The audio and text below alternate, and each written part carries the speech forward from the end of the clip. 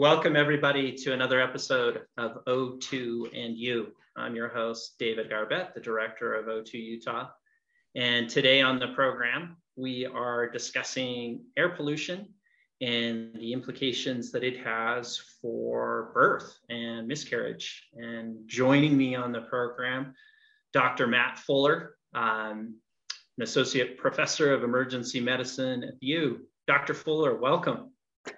Thanks, David. I really appreciate the opportunity to talk a little bit about air pollution and its effects on vulnerable populations, and just really appreciate what you and your colleagues are doing in terms of trying to get all of us a bit more educated on what we can do and what the risks are associated with air pollution. Before we jump into the conversation, just want to cover some of the basics here of this study that you put out just a few years ago with some colleagues. I'm sure a lot of people are regular readers and subscribers to the journal Fertility and Sterility. If you're not, you may have missed it. The title, let me see if I get this right, Matt, is Acute Effects of Air Pollution or Air Pollutants on Spontaneous Pregnancy Loss, a Case Crossover Study. You nailed it, David. A lot of fancy words there, but yeah, you know, in summary, it really just how does bad air affect the unborn? And you found that it does. Yeah, you know, it's a scary thing when a hunch turns out to be true. And just backing up a little bit, if I may, my motivation for this study was personal, like a lot of us. You know, science at its most basic is just curiosity. And for me, not being from the Wasatch Front originally, moving from Iowa, I didn't know about the bad air here in Utah before moving here in 2010. And it was a shock. You know, I had Utah held up as this beautiful, idealistic place that had just incredibly pristine environment. And then to have found out a few short months later after moving here for residency that we suffered some of the worst air in the country, if not the world, was really a shock. It didn't affect me personally until I started thinking about having a family. And at the time, my brother and sister-in-law, and I'm sharing this with the permission, but my brother and sister-in-law had also moved here and were in the process of starting a family, and they suffered a miscarriage during a period of particularly bad air. And as I mentioned, curiosity is really kind of what leads people in these questions. And I think that's the best part of science. And so I began to get kind of curious, wondering, you know, what sort of environmental effects could have contributed to their miscarriage. And their miscarriage happened in March of, I think it was 2016, and during a particularly foul period of air. So I started to gather some colleagues. I reached out to the Department of Obstetrics. I reached out to some colleagues in population health sciences. And using a lot of really hardworking and intelligent people as colleagues, we were able to put together this neat study. That's interesting. And I want to talk a little bit about this because I think in politics and in culture these days, America, I'm part of the group that sees what we're going through as a crisis. Sure. Epistemology, the way that we discover truth. Mm-hmm. And, you know, so often I feel like, especially when it comes to scientific matters, people feel like, you know, how can somebody really know that? Dr. Fuller, are you an alarmist? How can you really know that bad air then is connected to this? Because it's not like, you know, every miscarriage comes with a tag that says thanks to bad air. Yeah. There's so many factors. So how is it that you know something like this? You had seen this thing in your personal life, you had these concerns, you reached out to your colleagues. How did you go from that phase to a phase where you said, fairly confident that what we see here in places like Salt Lake with pollution is actually causing problems like this? Yeah, David, I'm glad you brought up that point, because I think it's so important to acknowledge that oftentimes we as scientists or professionals talk in these lofty terms and uncertainties, and we do a really poor job of explaining how we arrive at those conclusions. And that's no one's fault but our own. And so let me try to lay it out here as best I can. When we do studies, whether it's on climate change, or it's on snowfall, or it's on heart attacks, or a traumatic hemorrhage or miscarriage, we have ways to control for different things that may bias data that come in. Meaning, people are absolutely correct to have concerns that how can you be certain that the results you see are caused by X and not Y? And we use very important tools that have been developed over the course of the last 100 years in science to control for all those different variables that may be impacting the data that's coming back to us that we're trying to analyze for truth. And we use those same tools in this study. We're really lucky here in Utah to have something called the Utah Population Database.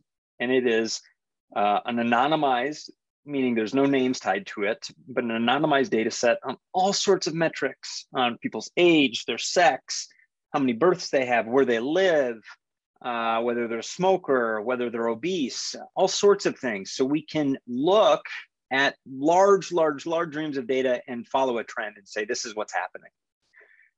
We use that data set with permission to accomplish this study. We were able to match individuals who were in the first trimester of pregnancy, that's the first 14 weeks of pregnancy, who lived in certain zip codes within the Wasatch Front, who presented to the emergency department between 2007 and 2015. It was 1,500 women who then suffered pregnancy loss. So that's great. So we've got a data set there. Well, then how do we tie those people to air quality data? Well, again, we're very lucky in Utah to have the Division of Air Quality Control, which has kept records on Utah air to the day going back to the early 90s. We were able to match both of those data sets to their zip code and then follow a trend over 3 and 7 days that gave us these results. So does that help explain? I'm happy to get into the weeds, but. Yeah, I mean, I just think it's one of those where, unfortunately, when these issues come up in political discourse, oftentimes there's a lot of motivated reasoning, and there are those who say, I don't want to see action in addressing pollution, so let me try and poke holes in the science. And they'd say, Dr. Fuller, the scientific standard is to do a randomized control trial. And which I think is just totally disingenuous for issues like this, because essentially what they're saying is to know with absolute certainty. What we really need to do is have a group of women that are pregnant, one group of women, and another group of women. And they're a large enough group that we can say statistically they look all the same, they have all the same risk. We're gonna lock one in a room, and we're gonna pump it full of pollution. And then the other just in a clean area, some really big problems. I mean, obviously, we're bound by ethical issues that we will never be able to perform a study like that. Thank goodness, when no one wants to be subjected or have their loved ones subjected to a study like this. And so the next best certainty we can reach is something called an observational trial, which is what this was. We observed retroactively the data, essentially allowing for a control group and a non-control group, and compared those two outcomes. Yeah, and I just think, with your study, with so much of the work that goes into trying to understand how air pollution affects people, they are observational studies of this nature. Of course. We just can't sit down and say, hey, you know what? We have this hunch that pollution really affects you. We're going to lock you in a room and subject you. And thank goodness. And quite frankly, sometimes the data that comes from a study that is observational has far greater implications and far larger data sets than a study that I can design and recruit 1,500 people, right? For obvious reasons, the financial implications, the manpower it would take. So we can have these very large population-based studies where we're really not enrolling anybody, but just observing what happens to the population at large. So I deviated. You were explaining how you've got a great database that you can look at where women are coming to hospitals from, women that have come in for miscarriages, and you can compare what was happening with air quality. And you're fairly confident that you have enough women you're looking at that you can kind of control for some of these other risk factors. Right. What did you find when you sat down and looked at that? Yeah, so three main pollutants we're concerned about here on the Wasatch Front and kind of worldwide when we talk about air quality. The first is, you'll all be familiar with this PM 2.5. This is the really small particulate matter that clouds the air, just like in your background there, David.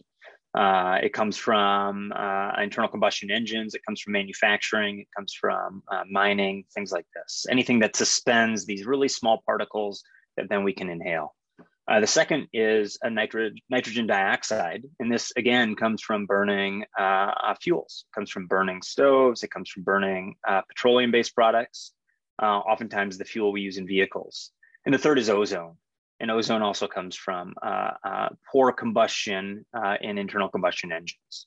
And so we looked at those three pollutants. We looked at time periods of 3 and 7 days in terms of exposures to women, because that's typical of a Wasatch weather pattern where we have, a week or two of really poor air, or a couple of days of really poor air, and then it's flushed from the system, rather than constant exposure like some other places in the world. And what we found was startling. With nitrogen dioxide in particular, we found that women, when they, over the course of 7 days, were exposed to a 10 parts per billion increase, it's very short period of time and a very small increase, had about 16% increased odds ratio of miscarriage. Now that's kind of an abstract term to think about. And I don't want to get too far off track, but that is similar to the rate of miscarriage associated with cocaine use in first trimester pregnancy. So I think that really contextualizes it, or did so for me, and probably our listeners as well. With PM 2.5, we also found that over a period of 3 and 7 day increases, when 10 micrograms concentration increased over the course of 3 days and 7 days, there was a trend towards harm. But we did not have enough people in our study to say definitively, this absolutely, certainly, black and white, yes, is a cause for miscarriage in this case. Ozone, there was no association, surprisingly. So interesting. Yeah. So on that, let's go back to helping people understand kind of in a typical inversion, or at least the inversions where you were looking at, you talked about a 10 parts per billion. Mm-hmm. Were these relatively standard inversions? Were you seeing kind of standard spikes? Right. Yeah. I think, again, a way to take this kind of abstract conclusion and contextualize it for our listeners, we've had over the last 4 days a 28% or 28 part per billion increase in PM 2.5 or nitrogen dioxide. And so we're suffering this right now. We're all sitting in this murk right now. This is happening as we are talking. So this isn't something that is unheard of or happens once a year. It happens every week during these periods that we suffer bad air. So, mm-hmm.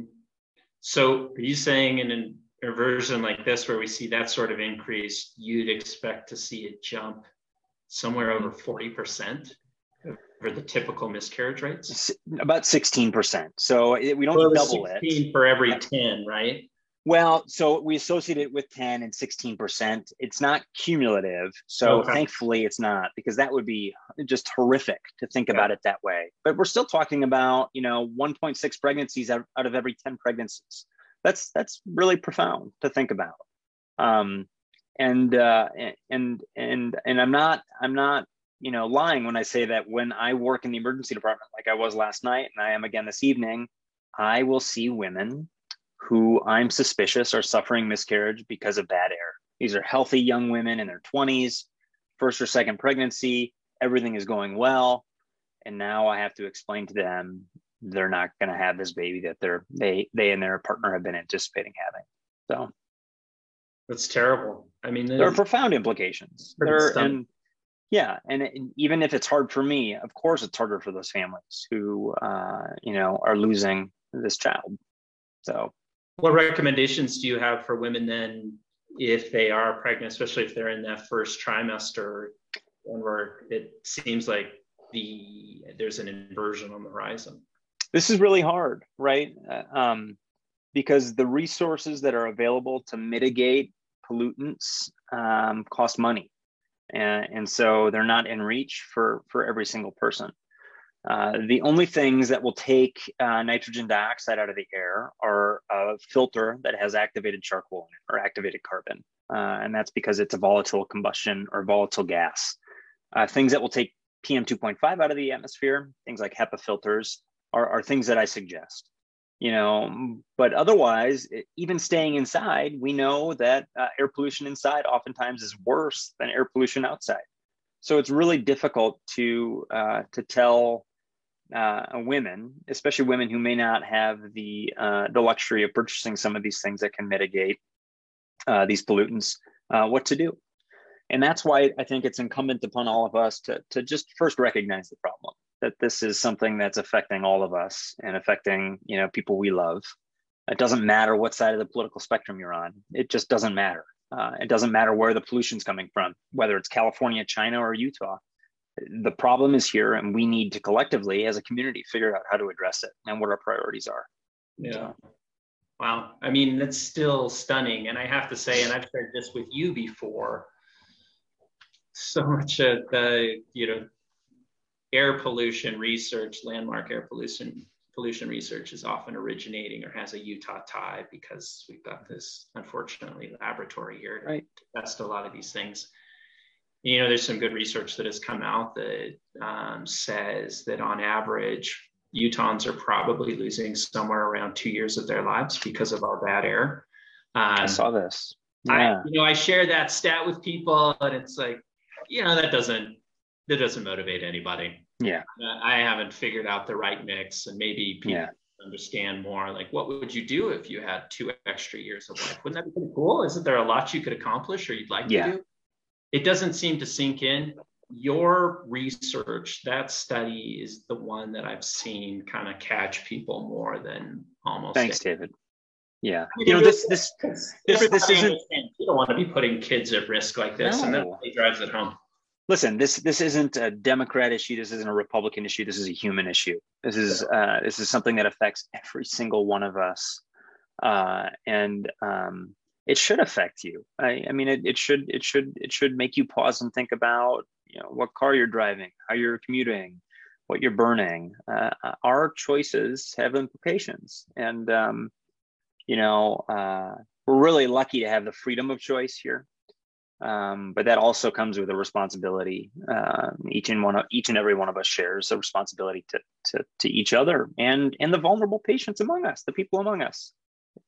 Not the least of are the unborn. So I think it's really important that we think about this. Our elected representatives think about this, and we come together collectively to address these issues as a community. One other editorial observation here is that sometimes I hear from the governor, and I think this message has trickled down to some other political officials, is things aren't perfect, but you know what? We are in attainment. They really talk about things in this framework of the Clean Air Act and National Ambient Air Quality Standards, some of these technical terms, and I don't in any way want to disparage that legislation. It's a really good thing. I think it's driven most of the air quality improvements in this country and here in Utah. But Utah, by the definition of the Clean Air Act and standards that the Environmental Protection Agency has set for things like fine particulates, for oxides of nitrogen. Under that categorization, elected officials here could say, we're meeting federal standards. Right. We're doing well. And your research is saying, even at this level where you meet those standards, you have this additional spike in miscarriages. And you're not alone there. Like we just talked about the research saying at the levels we're at today, potentially meeting those standards, we're losing 2 extra years of life. The EPA had funded some pretty significant research similar to yours on the effect of low consistent levels of fine particulates and found that they're probably causing over 100,000 extra deaths in this country. This just came out. It's nuts. I mean, I feel like the science continually shows us we're thinking, oh, here's the threshold. Once we get below this, pollution, we're going to be okay. Study says, nope, keep going. It's a spectrum, right? And I think oftentimes, not to cut you off, David, but oftentimes people say, well, what are the trade-offs? You know, we need jobs, we need industry, we need these things. And I agree, but I also insist that we're smart enough to figure out ways that we can address both issues at the same time. It doesn't have to be a dualistic approach where you're either black or white. We especially as Utahns, are incredibly resourceful. We can address these issues. And I would challenge our legislators and our governor to look for constructive ideas on how to address this the Utah way. We absolutely need to do that, and I know we can. Yeah. You know, I took that argument that you mentioned, Matt, serious for a while. Yeah. I made the mistake of pursuing a master's in economics only to realize at the end, pollution is actually economic inefficiency. And of course it's not it an is. either or. In fact, you need to do both. Yeah. Is simply, you know, concentrated benefits, but for greater detriment and harm. Right. And a functioning economy actually addresses those. Everyone would be better off if we do something about it. You know, I really don't want to go down this rabbit hole with the pandemic, but just like we're finding out with public health, we need to balance public health with economic health.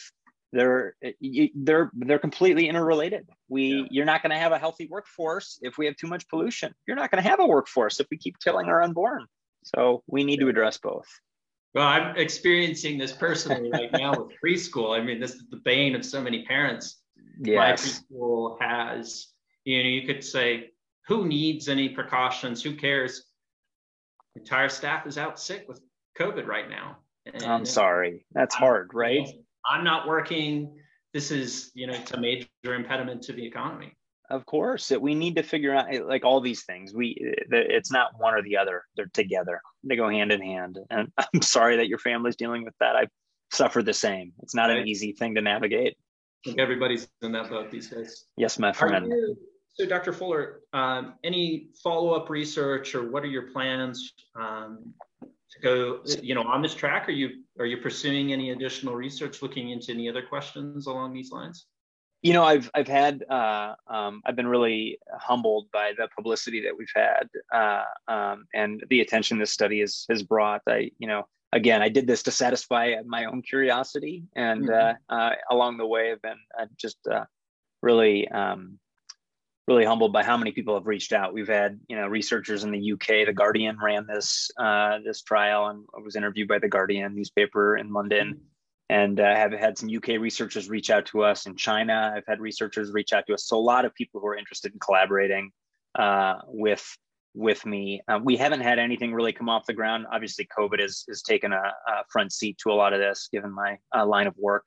But I'm really eager to expand upon this, larger population-based studies, maybe a prospective observational trial here in Utah. Obviously not a randomized control trial where we subject one group or not, but I think there's a lot of data left to gather. So interesting. And you know, you say this, I want to go back to the notion of following your curiosity. Yeah. You're listening and you're a doctor, researcher, please do that. Thanks. I mean, it's interesting. So many of the landmark studies in the state really have come from precisely what you described. Yeah. You know, you've interviewed on this program Isabella Arago, who's the lead author on the study that estimated the average Utahn is losing 2 years of life. And just like you, a transplant to Utah who said, wait, why, how is everybody just going around their daily lives? This is nuts. And looked into it, found that. And I remember C. Arden Pope, an economist down at BYU, is one of the authors of that, the famous Harvard 6 cities study that's really kind of the landmark study on fine particulates. And right. A lot of his just came from interest of looking at, I wonder what effect Geneva Still is having on the health of people here in Utah. Listen, I am incredibly proud to be a Utahn. Even as a transplant to Utah, I identify as a Utahn. And like any Utahn, I know that this state has incredible promise and capacity. And people are seeing that. Look at all the people moving to the Wasatch Front. So I want to make this place even better. I know it has the potential to do so. I know we as a citizenry of Utah have the potential to make this place better. And I welcome anyone who wants to work alongside me, such as yourself, David, and advocate for better air. So we'll put up on the socials reference to the study that we've been. Please share it.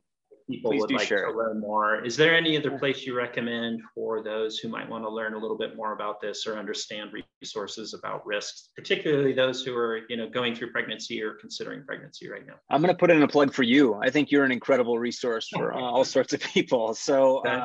but I am always happy to talk with anyone who's interested or concerned. Our OBGYN colleagues are fantastic at talking about risk and risk mitigation. And certainly I would defer to them. They're a wealth of information. I think if you can afford an air filter, buy one for your home. Protect your kids, protect yourself, protect your unborn. Just make sure it has activated carbon in it and the filter itself, if you want to filter out the volatile chemicals that we're talking about being perhaps the most detrimental. So. Okay. Well, Dr. Fuller, I know we are squeezing you in before you have an upcoming shift. So I appreciate you taking this time to chat with us. I am so grateful for the opportunity, David, and really appreciate you doing all the work you do to advocate for clean air for us. So, well, right back at you. Thank you for helping educate people on the need and for being, so helpful to us and backer of our big air quality proposal. I sincerely. Of course. I'm always eager to chat with you, David. I can't believe 30 minutes is up and it's ran through, both because my kids haven't interrupted me and because I just had a good time. This was fantastic. So thank you. Excellent. Well, we'll have to get you back on with your, I love that. Your next study. I love that, David. Thanks so much. Take care. Stay well. Okay. Good luck to you all. Thanks everyone for listening. Bye-bye. Goodbye.